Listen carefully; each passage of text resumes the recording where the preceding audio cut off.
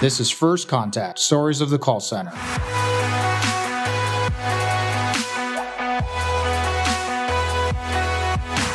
Brought to you by Nobel Biz, your one-stop shop for all your contact center needs, both carrier and software.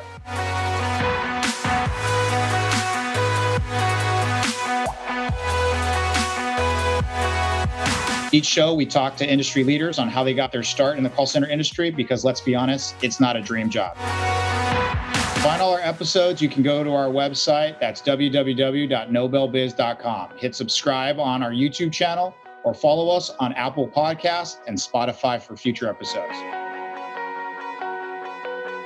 Hey everyone, welcome to episode 2 of season 2 of First Contact, Stories of the Call Center. As always, I'm your host, Christian Montez.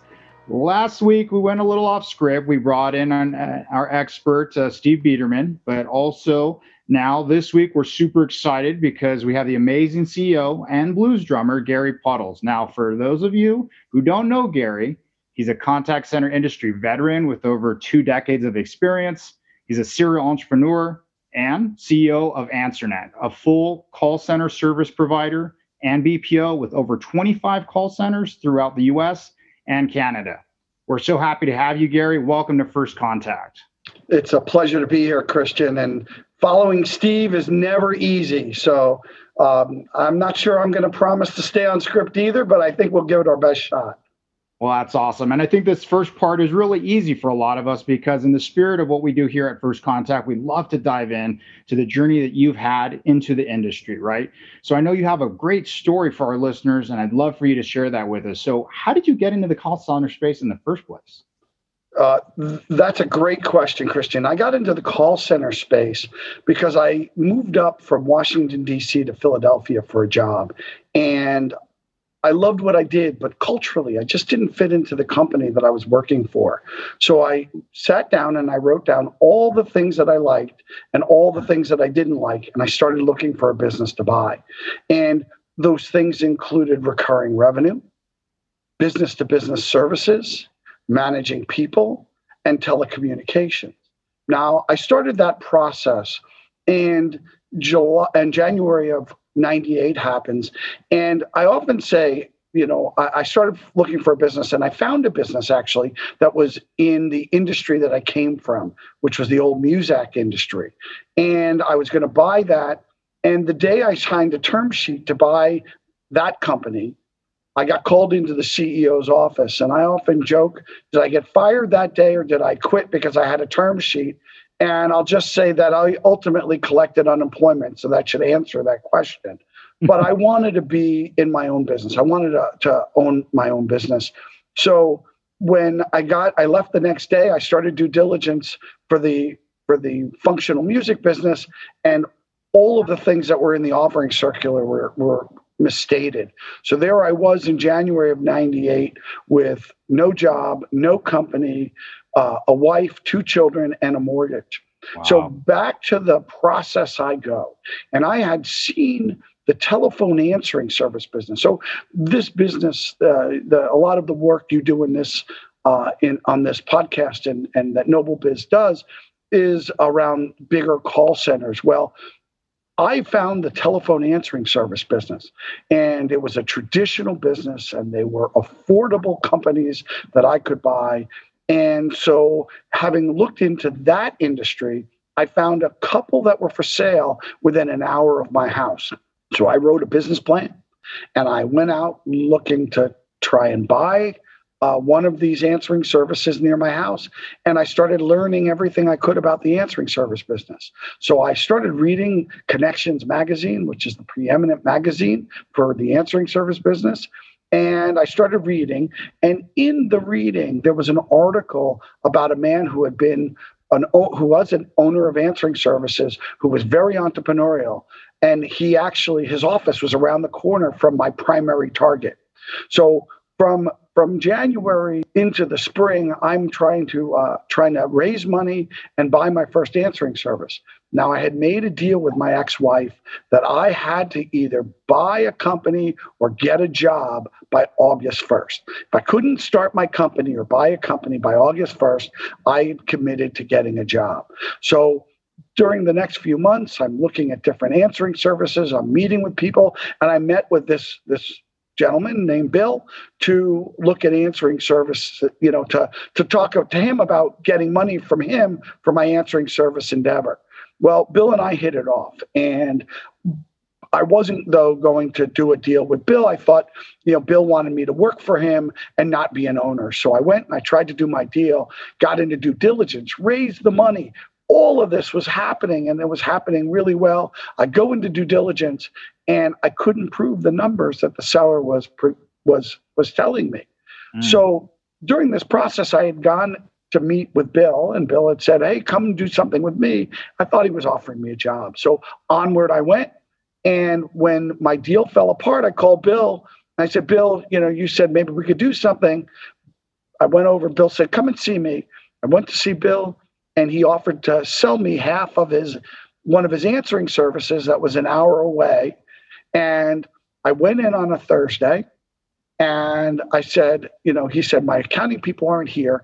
I'll send you the financials. And why don't you come back on Saturday, and we'll see if there's a deal to be done." So that's exactly what I did. He faxed me the financials, and you can tell the date because I have the old financials. They're on thermal paper. And I went back on Saturday, and I told my ex-wife that if he says this number or lower, I'm going to do a deal. So I walk in after 5 minutes of small talk. He hits the highest number that I had in my head to do the deal. I looked at him. I said, "That's a high price." He said, "That's your cost of admission." I said, "Okay, I'm in, but small problem. I don't have all that money." He said, "How much do you have?" And I gave him literally my life savings. He took a note for the rest. And that's how I got into the telephone answering service business, which was my first call center business that I owned. Wow, that's incredible. And to imagine that you really had such a high stakes scenario where you really had to find a job, you really had an opportunity, and you took all your life savings. And, at the time, did it feel like a gamble, or did you feel comfortable and confident that this was like going to pan out? It was a huge gamble. We wrote the agreement. It still sits on my in my conference room. We wrote the agreement on a yellow 8.5 by 11 piece of paper. I never saw the center. I never saw the equipment. I didn't know the customers at all. And, but the problem was, it was when I signed the contract with him to buy that first answering service. And that first service had 20 people and was doing about $50,000 of revenue a month. It was July 26th. So remember, I said my deal with my ex-wife was August 1st. So literally, I started operating as a call center owner, and I only owned 50% because he retained the other 50%. And I started business on July 28th. That's amazing. And obviously, before this, as you had mentioned, you weren't experienced in running call centers, let alone that being your background. So quickly, what was your background before this, though? So prior to this, I was a lawyer, graduated from law school, and I practiced for a year and a half. But during law school, I paid my way through law school. And one of the ways I paid my way was becoming the collections manager at a business called Muzak, the old elevator music company. And I worked in the Washington, D.C. franchise. And when I decided to go out and get a real lawyer job, I kept a really strong relationship with Al Smith, the vice president of that franchise. Well, when his father-in-law passed away, and Al went from vice president to president, he recruited me out of law into Muzak. And for 5.5 years, I worked with Al running his Muzak business. When that business was sold to the former Comcast Muzak executives, because a lot of people don't know Comcast actually got their start in the Muzak business, not in the cable business. We sold to the old Muzak executives in Comcast. I then was part of a team that won a pioneer preference from the FCC, and we built the first PCS network in the United States, wow, which was the first all-digital cellular. Now, what was interesting there is my job was the leasing, zoning, and building of cell sites. So we were finished in order to launch. So my first true exposure to the answering service was as a customer at Muzak. My second my first real exposure to call center training was that because we knew launch was going to require everybody on the phones as possible, all of the managers of that business took the call center training. So that was the extent of my call center training, was learning there. After we launched, almost all of the management left there. It became what is now known as Sprint Wireless. So I was about the 45th employee in the company that would ultimately be merged into Sprint Wireless. And I took my call center training there. I moved up to Philadelphia for a job as a broker doing the same kind of work. But instead of being a buy side, I was a sell side representing owners of real estate. And then, I just didn't fit. And I decided to get into my own business. Wow, what an incredible pivot. And I mean, there has to be an experience you had at that first time when you were owning that contact center, right? That call center, you're in there, you're ready. What was that experience like? And were there things that went really well and things that maybe didn't go so well right when you first got going? Absolutely. And just as I got into the business, telecom costs started going down. And that made me look like I was smarter, because when I got in the business, long distance costs 11, 13 cents a minute. Which when you're billing, 75, 80 cents a minute, that's very meaningful.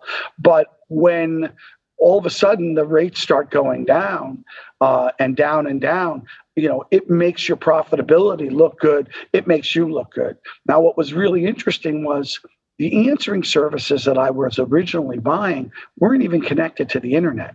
So the agents didn't even have web access. They were all on those old VAX systems. Many of them were closed systems. They weren't even using PCs at the agent stations. So I come in and I have all these ideas about how we're going to use the internet and the software that's available on the internet to do all kinds of things. And we weren't even connected. And the interesting thing was, I promoted a woman to be the general manager of the center. And she didn't know anything about computers. So here I am having all these ideas about what I want to be. And I have a traditional telephone answering service lady where I'll never forget, I put her in front of the computer and she was afraid to touch the mouse. And I'm like, they call it a mouse. It's not a mouse. And so the exciting things that I've done in my career, what has made my career so much fun is, as you mentioned, I love entrepreneurship, and I am an entrepreneur. But my specialty is not necessarily finding brand new niches, but taking traditional businesses and pivoting them so that they deal and they're successful in the current business reality. So I took a traditional answering service, which took messages and maybe texted them to a pager, and I brought it to the internet. We were able to do order processing. We were able to do customer care. We were able to do outbound calling. So I was able to bring these new technologies in. And when I say I did it, I didn't do anything. I just recognized what was going on, and I had great vendors. I had great partners, including Noble Biz. I mean, I was an early client of Noble Biz while Jamie Siminoff was still involved with the company. So, that shows you how long I go back with your company. Yeah, no, absolutely. And now looking back at what you saw then and you looked back to today, has your opinion or anything that you thought about call centers and contact centers in general changed from when you started to now? No. There are certain basic precepts that I came to this business with. Number one, people are social animals. They want to deal with other people. My role as a CEO is to make sure that I have the technology that allows my people to be part of the conversation. So I've always known that the people business was the most important thing. And as long as I'm not a jerk, and that the people who work with me aren't jerks, somebody will want to do business with us, right? So that has proven time and time again. Number two, nothing puts a call center out of business. As long as people are part of the call center business, we all know what's going on with AI right now, and it's very interesting. But certain things AI will never be able to do, contextual communication and things like that. So there'll always be a need for people. And so that has always been a premise. And then another big premise for me was people at all levels of an organization can do great things. They have insights, they have passion, they have goals. And if you give them an environment to succeed, they will do amazing things. And it doesn't matter whether they're in Bangalore, whether they're in Romania, whether they're in South America, South Africa, or the United States. I've always believed that people can do great things from anywhere, under any circumstance. And if you recognize that, then your call center business is going to be successful, because the more you can see your people succeed and the more you can let them achieve, the more successful you can be. Couldn't agree more. And with that said, when you look at your business today, how would you describe your business now in 2021 at the beginning of the year and looking forward? My business in 2021 is nothing like that telephone answering service that I bought in 1998. Interestingly enough, I still own the Allentown office, and it's still a telephone answering service, but does so much more with we do some telemedicine in there. We're doing some really interesting things. So my business today is really broken into three divisions. And if somebody had said to me in 1998, I would be where I am today, I would tell them they're crazy. Interestingly enough, every year since I started the business, I do an annual meeting with my managers. And in 1999, 2000, I introduced that a goal that every agent station was going to be web enabled. That was my goal. And we were going to do things like order processing and customer care, and I almost had a revolt of the telephone answering service managers on my hands. They were really upset with me. And I realized that there was so much of that the problem wasn't them. The problem was me. And you'll see that theme throughout my career. Generally, when I run into a problem, it's generally my own fault or it's my own doing. So the problem wasn't them. This is what they had done. This was a traditional business. So in 2005, I started going on a speaking tour that I called Welcome to the Evolution. When I got in the answering service business, everybody talked about how the industry was evolving. Well, my thesis was the industry has evolved. So now by the middle of 2004, every one of my agent stations was now web enabled. And every agent was using some kind of software in every site that I owned at that time. And by then I owned 25 call centers. And everyone was involved in doing different services, although we were still fairly focused in the answering service business. And I got up there and I got up and I told my team I was wrong. When I stood up here, I told you about all of the services, the call center services we are going to do. I said, that was a wrong approach. So it's now 4 years later, and I'm standing in front of you. We are an answering service company. And then I put up the websites of 20 of the most well-known answering service companies, and they were all doing what we were doing. I said, we are an answering service, but let me show you what answering services do. And that changed their mindset. From there, I then was able to pivot into the call center business and the BPO business. By 2006, I owned telemarketing.com, which I still own. So we were in telemarketing, we were in customer care, and the business started to pivot. I had the customer care work, and I had the telephone answering service work. But in the industry, I was still known as the telephone answering service guy. And it was interesting. Around that time, I worked with NobleBiz to help build the call routing platform that you guys have. And we were leveraging this platform of small and medium-sized call centers. And then through, as you and I talked about before the show, I'm very active in, I've grown a lot through acquisition. And then I started acquiring more BPO type businesses. So what happens is we started in small accounts, we started as answering services, and two dynamics happened simultaneously. One, some of the early accounts that we had started to grow.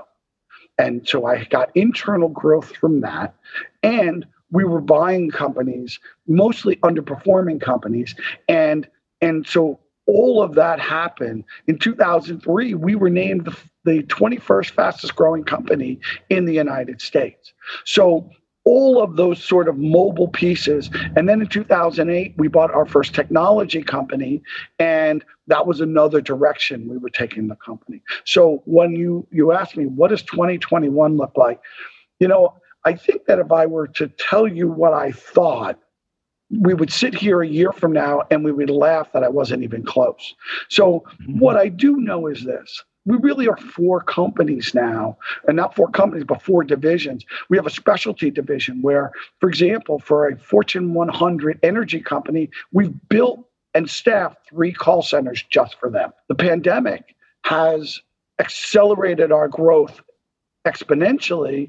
We've been doing work with a large consulting firm, and we're helping states with unemployment claims. We're scheduling vaccine appointments. We're doing contact tracing. We're helping people get subsidies for their rent. We're for one county in Pennsylvania, we're actually have caseworkers who are helping their people not get evicted. I mean, the work is just amazing. So, that work I know will go away, but it's also being replaced with other work. We're doing some things. If I look forward, we're doing some things in the AI world. And you're like, well, Gary, you're human. And what do you mean the AI world? We are working to put humans in the stream of AI. So when the AI gets confused, we're there. When the AI needs a human touch, we can transfer to us and then push it back into the AI, or we are the live person who starts and then pushes somebody into an AI session. So all of these pieces are things we're working on right now and we're doing right now. Plus, with the Internet of Things, we have a number of clients that have sensors and things like that. And we're getting more and more where the sensors are triggering activities, either calls, chats, emails, texts to the agents who are then acting on that. So that's what I see the future is. We're going to continue to be who we are. We're going to continue to have agents being in the stream of commerce. But I think more and more we're going to see us jumping into a process, being pulled out and letting the process happen. But we're going to be in more processes. Well, that's great. And one of the things that you had mentioned I want to take note on is some of the business you have today will go away, right? Because the nature of the pandemic and things of that nature. And so let's kind of pivot to some articles you've written in the past about managing through downturn, right? And you give some great advice, right? Make decisions quickly, manage to the what is and not to the what will be. But help us understand as a leader, how do you manage through a downturn? The hardest part is the people, right? So in the call center business, the most expensive thing is people. You have to cut the people. And that's the hardest thing, but you have to do it. I looked at a company once that was in the third-party verification business. And a lot of that work had gone offshore because it didn't require Americans. And they had built technology and that was supporting a much bigger business. Well, when a lot of that business went offshore, the company kept all of the tech people and all of the technology because they thought they were one sale away from fixing their problem. And ultimately, it cost them their company. The best advice I can tell you is that if you have cancer on the tip of your finger, you have two choices. You can either cut off the tip of your finger, or you can let the cancer spread. So one of the things is you have to cut. And one of the things that we have focused on at AnswerNet is making a truly variable cost business. Now, we've been very lucky. Every time I think we're about to shrink, we get something else comes through the door. And we haven't had to do much cutting. We did in the first quarter of, actually before the pandemic, we lost a big client. We started cutting. And then the COVID work started coming in, and I haven't had that big a challenge as I did then. So the key is being disciplined. It's understanding that, you have to be disciplined in cutting people, real estate, technologies. And as we were growing and continue to grow through COVID, what I told my team was you need to develop 3 scenarios. Scenario 1 is that the insanity of growth that we're getting, and it has been, Christian, it's been insane. It has been ridiculous because we've been able to help so many people through this pandemic. So one is that we're going to continue to grow. One is that we're going to stay the same. And one is that we go backwards. And each one of my executives had to have a plan for their departments, which represented each of the 3 scenarios. So it's about being disciplined. It's about cutting where necessary. It's about thinking ahead, because as somebody who's bought a lot of underperforming companies, generally there are only 5 numbers that really mean anything in the call center business. One is, what are you billing? What do you charge? There are a lot of people who are leaving a lot of money on the table who will undercharge for growth. And I laugh because I can't even tell you how many times I've seen somebody say, this is my biggest account, and I notice they're losing money. And you're like, I'm losing money, but I'm making it up in volume. It doesn't make any sense at all. So you have that sense. Number 2 is you're overstaffed. I have too many people. When you are staffing a program, you need to think about how many non-billable resources are there to each billable resource.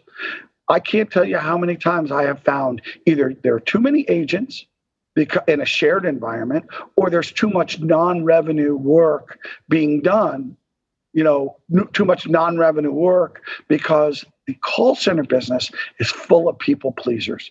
We love people. Okay. If you don't like people, you don't belong in this business. So I can't tell you how many times, line level managers will add free resources to a client because they want to make the client happy without thinking about what it will do to their business. Running a contact center these days takes a great deal of courage and resilience.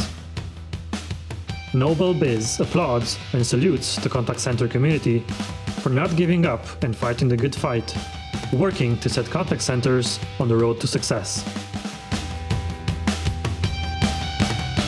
Our contribution consists in providing one of the most versatile and cost-efficient omnichannel solutions on the market, called Noble Biz Omni Plus.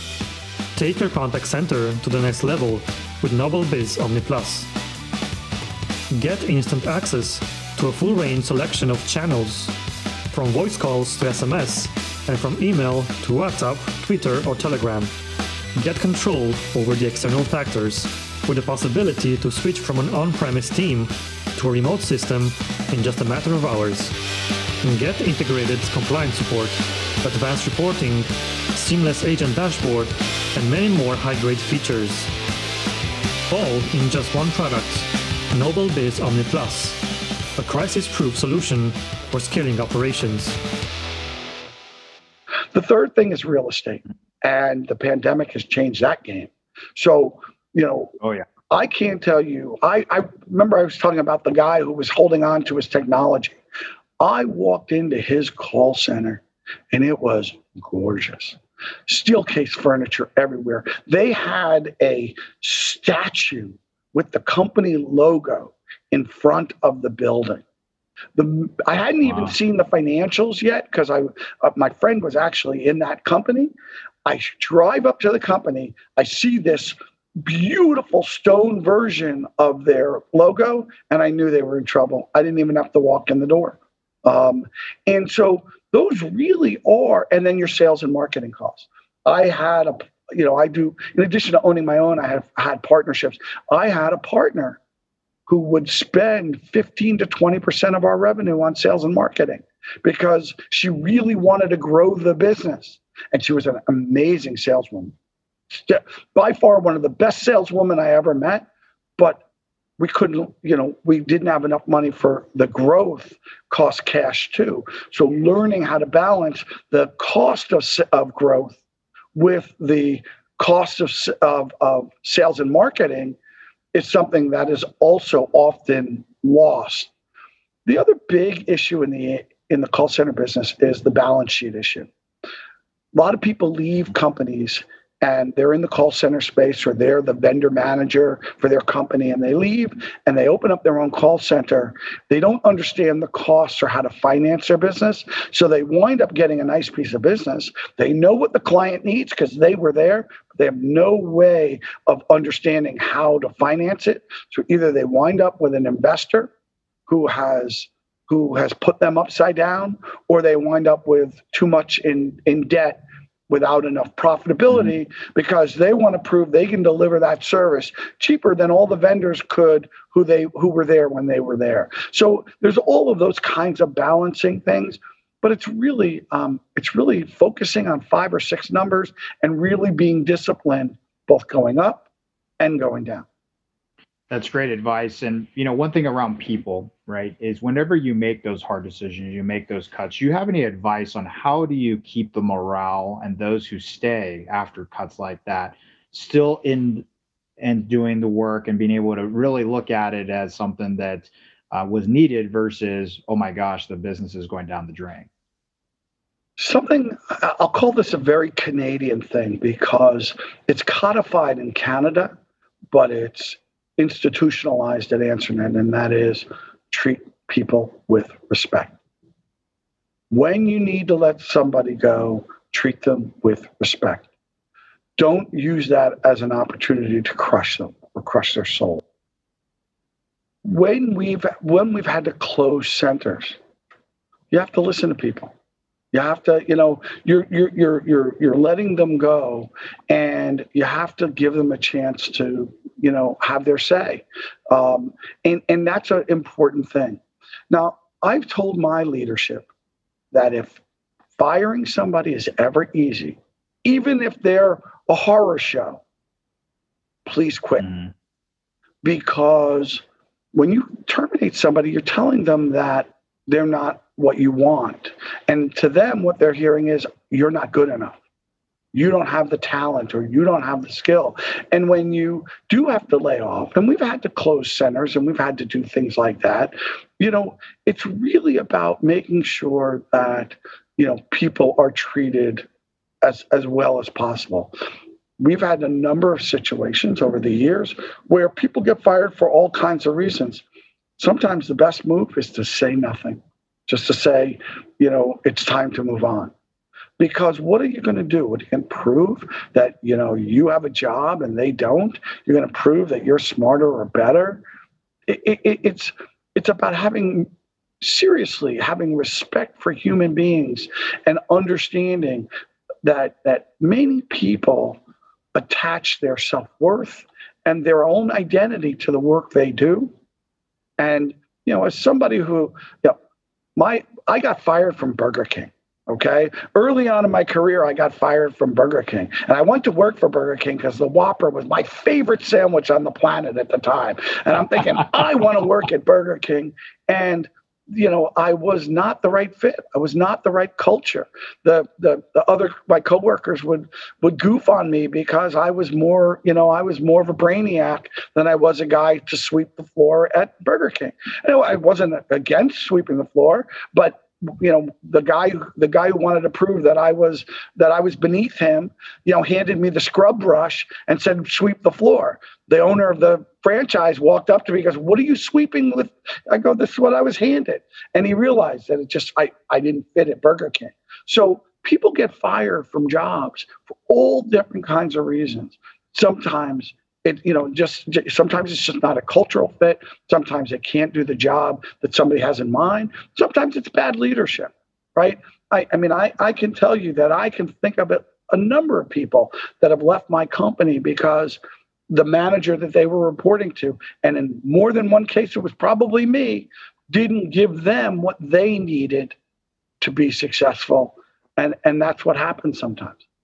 Well, It's great advice, and to really look at it as a leader, taking the ownership of where you could have done better or what leadership in general could have done differently, but also realize that you have to make those tough decisions. And when you do, treat people with respect. And that's great advice. So let's kind of hop over to acquisitions. The business has acquired businesses over time, and that's a lot of ways how you've grown. But, how does a business decide that you want to make an acquisition? And then what is it that you're even looking for when you want to make an acquisition?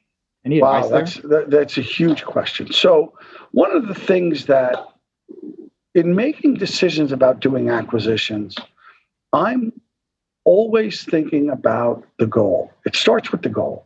And one of the things that I teach wherever I can is you start with your economic and financial goal. And as an entrepreneur, you'll work backwards from your personal goal.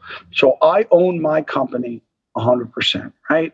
So my goal isn't my investor's goal or my partner's goal. In fact, my partners and I had a pretty public split back in 2011 to 2014, caused in no small part because our goals had become misaligned. When we started, our goals were aligned, then they became misaligned, which I often say is a reason why most investors want in and out of a business in 5 years. So it starts with a goal. Once you decide the goal, then you have to look at how you want to grow. Now, if you have money, growing in this business is very easy. There's over 65,000 call centers in America alone. So there's always somebody for sale. There's always somebody for sale. Now, if I'm a financial buyer, I'm going to buy somebody who, at a higher price, and I'm going to have an institutional organization. Or if you're like me, I tend to like things that are broken. I often say I like the things that are uglier than most people will buy, because rather than throwing a lot of money at some owner, I'd rather put the money into the business and the people in the business to turn it around. I also find that when you bring people into the process, they will do amazing things. So a business will decide, I want to grow. Now, I do a report every month. When I say I use the word I, let me make it very clear. I don't do anything. But we have a report that's done every month.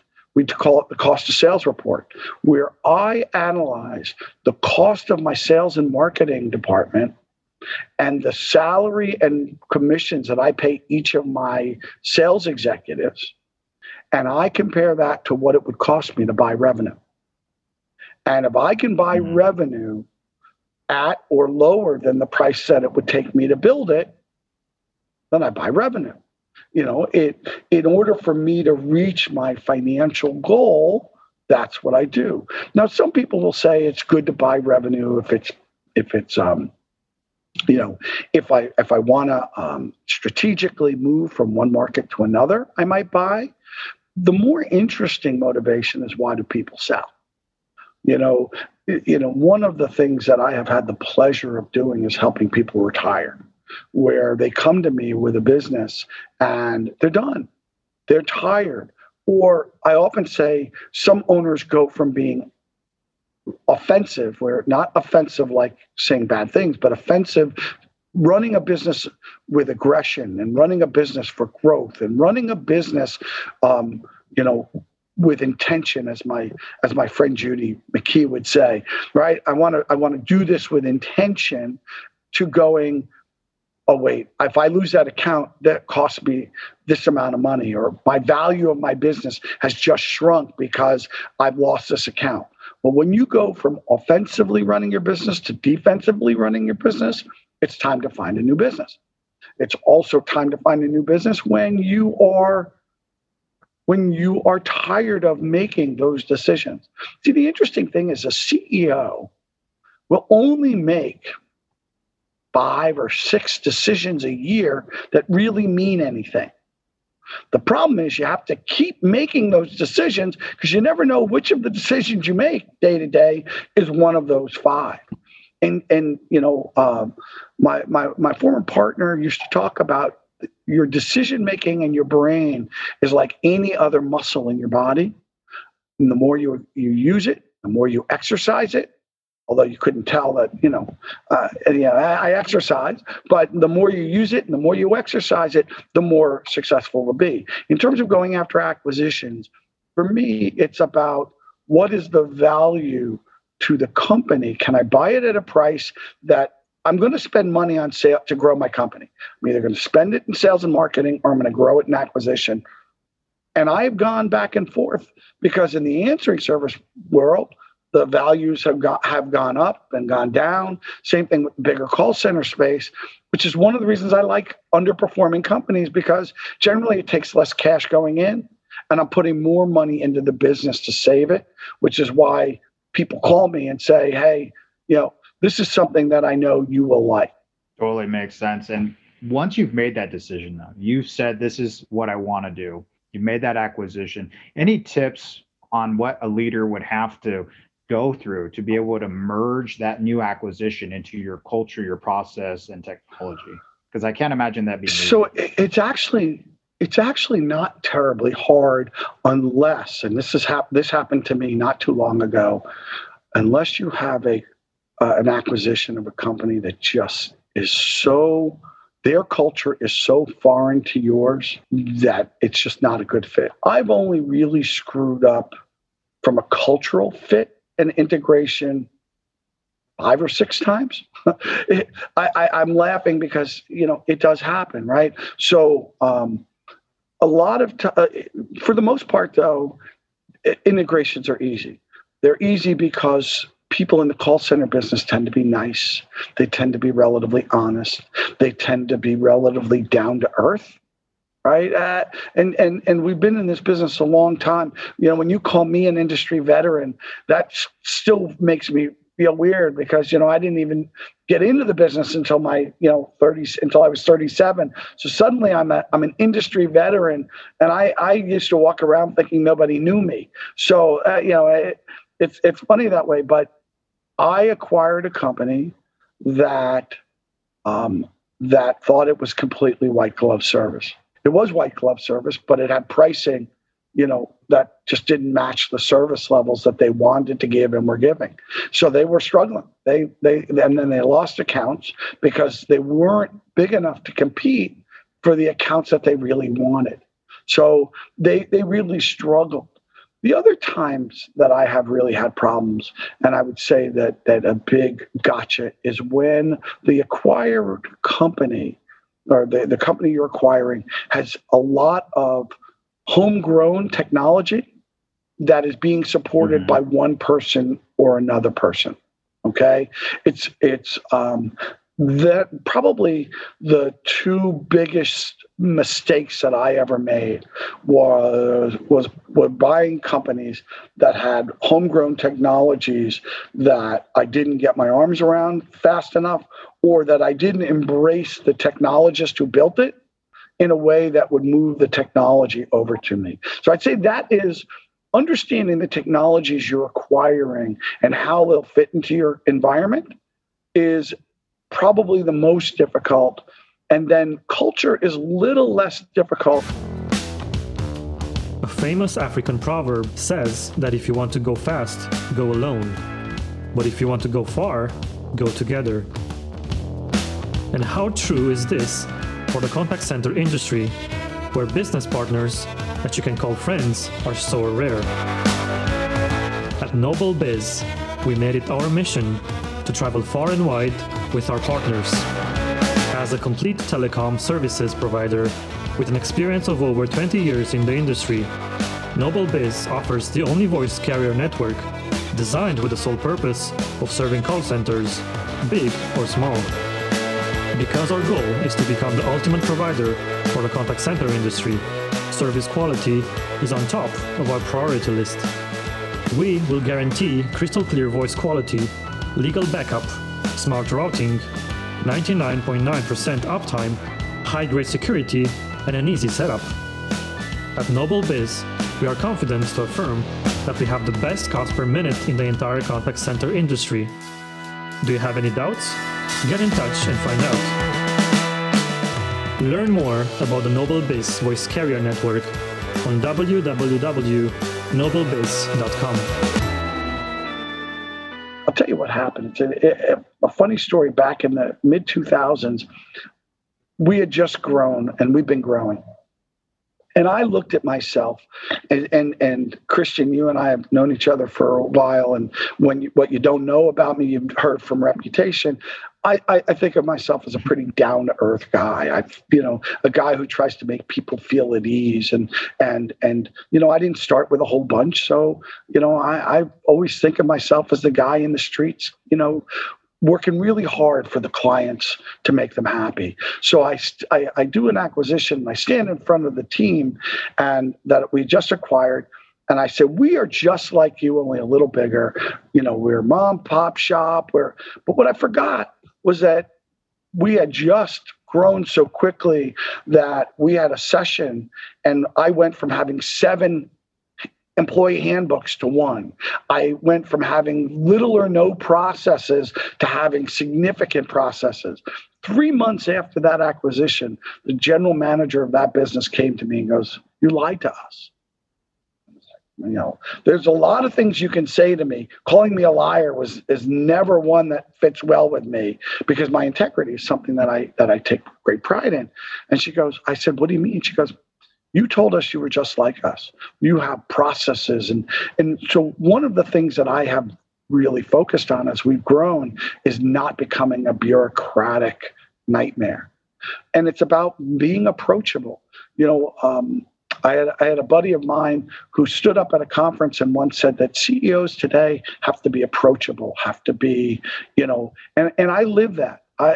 Everybody knows how to find me on social media. Everybody knows I'm on Facebook and I'm on LinkedIn and I'm on YouTube and I'm on, Twitter.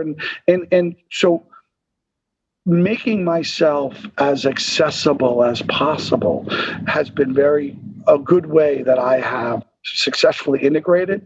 The real key is making sure that leadership and you are aligned. In most acquisitions that I have seen, the reason they fail when they fail is because the leadership of the acquired company never buys into the leadership of the acquirer, and therefore they undermine the company going in. And I've seen it happen many, many, many, many, many times. Yeah, and that becomes a very difficult thing to manage through. And I mean, when we talk about experience, both from being approachable from yourself and leadership and where you find yourself online and everywhere else, I know that recently you had put some LinkedIn posts, right? And some of those posts had to do with texting, right? Yell texting. And it's about, having people with COVID symptoms or health issues and that they need to stop working. Can you give some insight into what it's like or what that is that you're managing? Sure. So, yes, Gretchen, yexting is a thing. And then for those people who understand that reference, it's like fetch. But the reality is this.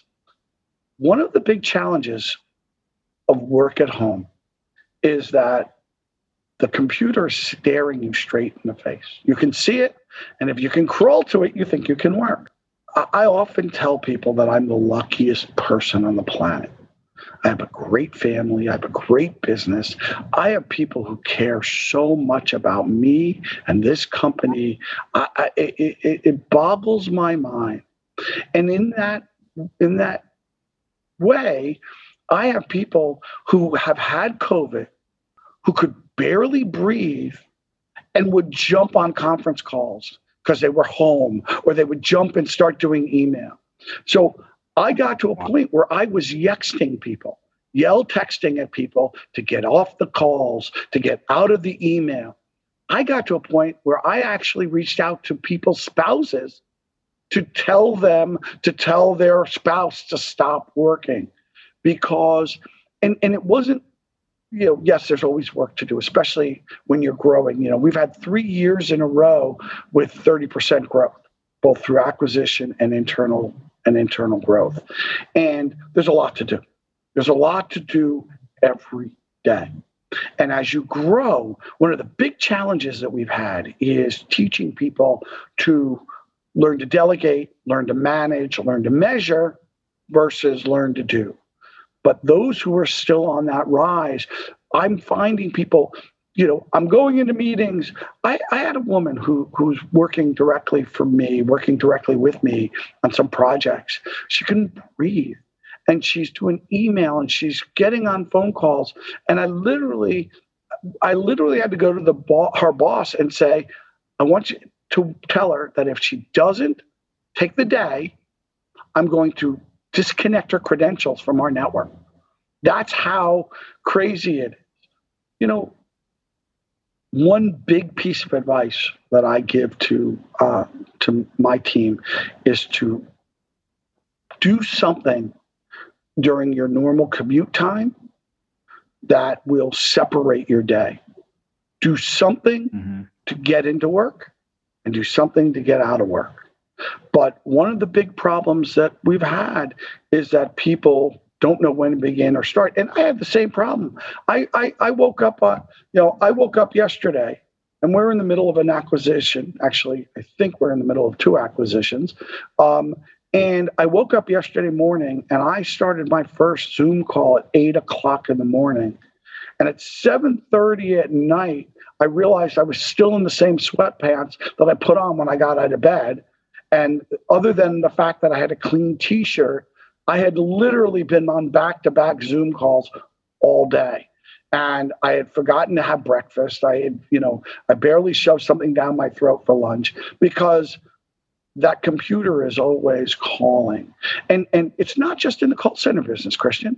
It is my wife does telemedicine at home. And prior to doing telemedicine, when EMR, when the electronic medical records became available to her at home, that computer was like a magnet to her. Oh, I can do some of my charts. I can do some of my phone calls. I can do what I can do. And all of a sudden, people get uncomfortable leaving their computer. And this is a real problem during this pandemic. Yeah, and work-life balance, because now your sanctuary, your home or your place of bedroom, wherever it may be, because it may be the only place that you can work quietly or within the context of other people in your house, things of that nature. Yes, having a routine, get up, get dressed, take a shower like you would to work. If you had a commute, use that time for something else. I know here at work with our company, we do yoga a couple times a week for those who want to participate and get away, but find a routine, as you mentioned, get into what it takes to get to and into work, and also the other part, disconnecting. And I think all of us have those challenges as well. But one of the things that I know that's really important that you started about 2 years ago, you started working with a company called Connect Direct, which was helping bring customer service solutions and jobs to the deaf community. How has that been since then? And also, how has it been impacted, if at all, during the pandemic? Well, Connect Direct is doing amazingly. So let me just, for those who don't know what we're talking about, Connect Direct is owned by Communication Services for the Deaf, which is the largest nonprofit organization for the deaf in the United States. Connect Direct is run by my friend Craig Radford. And I'm going to just warn you, Christian, that when you post this and I share this on my social media, please make sure that there are captioning for this podcast, because when I do podcasts and I post them, all of my connections in the deaf community get very frustrated when we don't have captions. So I made this connection to CSD at a PACE conference where I got to meet a gentleman from the FCC named Robert McConnell, and Rob runs the services for the deaf, and my buddy Bob Kobeck, who's also very active in PACE, and I think, Christian, you probably know Bob. Bob was talking to Rob across the room, and they were signing each other, I think, and unconsciously I signed something, and all of a sudden the two of them made a beeline. So I was sitting there, and as the night went, and he wound up sitting next to me. And as the night went on and we had cocktails, my signing got so much better. It was wonderful. And and we were talking about the need for call centers and different technologies and things like that. And he introduced me to Craig. And the Connect Direct program is to bring first-person ASL care to the deaf community. So a lot of people don't know that ASL is the fourth most spoken language in the United States. But very little, that community is really sort of disparate. So the goal for them has been to get companies to hire them to do first-party ASL.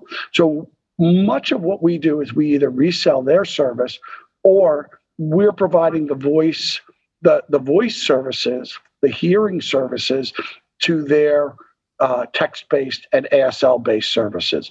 So it's been an amazing partnership.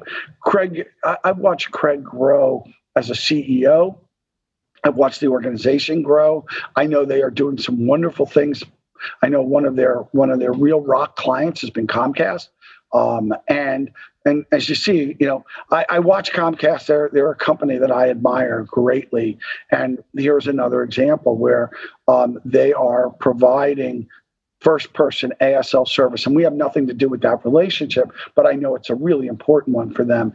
And we've started going together with Connect Direct to deaf-owned businesses where the owners are catering to the deaf community, particularly in communities like Rochester and LA and down in Florida, where there are large and DC, where there are large pockets of the deaf community. So it's been going great. And it's a great opportunity for me to encourage all the businesses and call centers who listen. If you want to differentiate yourself, give me a call. I'm happy to help connect you with my friends at Connect Direct. What a great service. And then also being able to empower all those people with jobs and being able to help others in that space, which is great. Yeah, now, but for just one point, Christian, before pandemic, 50% of the deaf population was either unemployed or underemployed. My college advisor, who is still a dear friend, Bill Copeland, said to me, you can do well and do good all at the same time. Now he would all have us in public service, doing well and starving. But, we do, you can do well and do good at the same time. And that relationship is a great example for AnswerNet. Absolutely. And with that said, being able to do something well and hopefully produce some good, you're a great blues drummer. I like to think of myself as a rock drummer, but okay. Well, a great drummer. But I mean, with that said, I mean, you have to have a favorite blues song or song you like to listen to or play. Do you have something you want to share with everybody that you really enjoy? The songs that we play. So to explain, in my 50s, all 5 of my children went to college. And for a few brief moments, my wife and I were empty nesters. And I say that because they come back. Even we tried to move and they still found us. But so I was looking for something to do. I no longer had all of these children. And when my wife and I met and moved in together, all 5 children were in high school. So we went from having all this activity to having none of this activity. So after 35 years of not playing music, I got back into playing music. And today I play in 2 bands. And if the goal of the bands is to have fun. So we play music that people love to hear. So we will play in a show. We'll do Motown. We'll do Roadhouse Blues. We'll do Grateful Dead. We'll play Jenny Jenny. We can, we do Moondance and Mustang Sally, because every cover band does it. But the whole idea is we go out and we play and we make people happy. We bring people in. And for me personally, what makes it special is in the electric band, my bass player does workforce management for us. My lead singer, the male lead singer, is my vice president of sales. In both of the bands, my chief of staff is the keyboard player, and then we have some other folks who are in it. So I'm not only playing, with some people from outside, but I'm also playing with some of the people in the company, and the joy that I feel playing in front of people, sharing our music. Comfortably Numb is a song that it has a great drum part, but we also do All the Small Things, right? Which also has a great drum part. Or I channel my inner Keith Moon by playing some Who music. So it is all about having fun and making sure that the people in the bar, in the restaurant, in the venue are having as much fun as we are. Well, that's got to be tough considering with the pandemic, it's not been easy for you to actually play for anybody, right? It has. We've only done about 4. So the year before the pandemic, we played about 20 shows. And last year we did about 5, 2 of which were private parties where a homeowner built a stage in his backyard for us. And quite frankly, I didn't get off the stage. When we played, the last time we played was in January. So my hope originally was that we have a senior meeting where I bring people into Philadelphia. I was hoping to do that in person in January. Of course, that was insane. But when I load in during pandemic, I'm wearing gloves, I'm wearing a mask. I stay behind the drums for most of the night. If I go to the bar, go to the bathroom, I'm wearing my mask. I'm a big believer in social distancing and mask. And so that hasn't happened, but I'm a week away from getting my second shot. We just scheduled every summer. Christian, you and I have a mutual friend by the name of Stuart Discount. Every summer we play down outside of Atlantic City at a place called Maynard's. We do a fundraiser for a foundation that Stuart started in honor of his son, the Melanoma Research Foundation. So we've scheduled that for August 14, and I plan on being all in. Last year during the pandemic, we did it. There was a 2-hour wait for a table because you couldn't dance, you couldn't.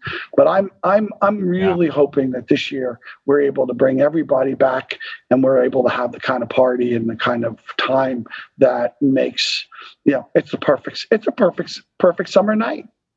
So if anybody wants to be around Atlantic City on August 14, Bucket Band Philly at Maynard's in Margate. Awesome. Well, on that note, Gary, as always, it's a pleasure having you. Thank you so much for stopping by. Do you have any final thoughts or anything for our audience before we leave? And where can they find you in the business if they want to reach you? So you can always find me at answernet.com, www.answernet.com. You can also find me on AnswerNet and me on LinkedIn, Facebook, Twitter, Instagram, YouTube. If you want to watch our videos, you can go to any of those places. So those are the best places. We also have our technology division, which is sahosted.com. And of course, don't forget Bucket Band Philly and Fun Size. So, and if you ask me what I want to leave people with, and that is that even in the worst time, even in the most difficult time, happiness is not underrated. Focus on the things that make you happy. Set goals to be happy and create a life that takes you to those goals, because life is not a dress rehearsal. It is the show. So make your life count. Awesome. Well, that's perfect. And everyone listening out there, thanks for joining us on another fascinating journey to the world of contact centers and the people that are in them. So I'm your host, Christian Montez. Catch you next time. Thanks for joining. If you like what you're hearing, hit that subscribe button on Apple Podcasts and Spotify. Check out our YouTube channel for exclusive clips. Like us, rate us, review us. If you want to hear more on our take on coronavirus, remote work, and contact centers, go to nobelbiz.com and click on webinars to see our recorded on-demand webinars.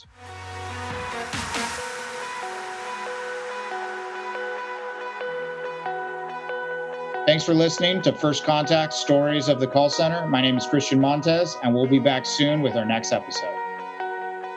This podcast has been hosted by me, Christian Montez, produced, written, and edited by Bogdan Minuts, with co-executive producers Steve Biederman, Christian Montez, and Bogdan Minuts.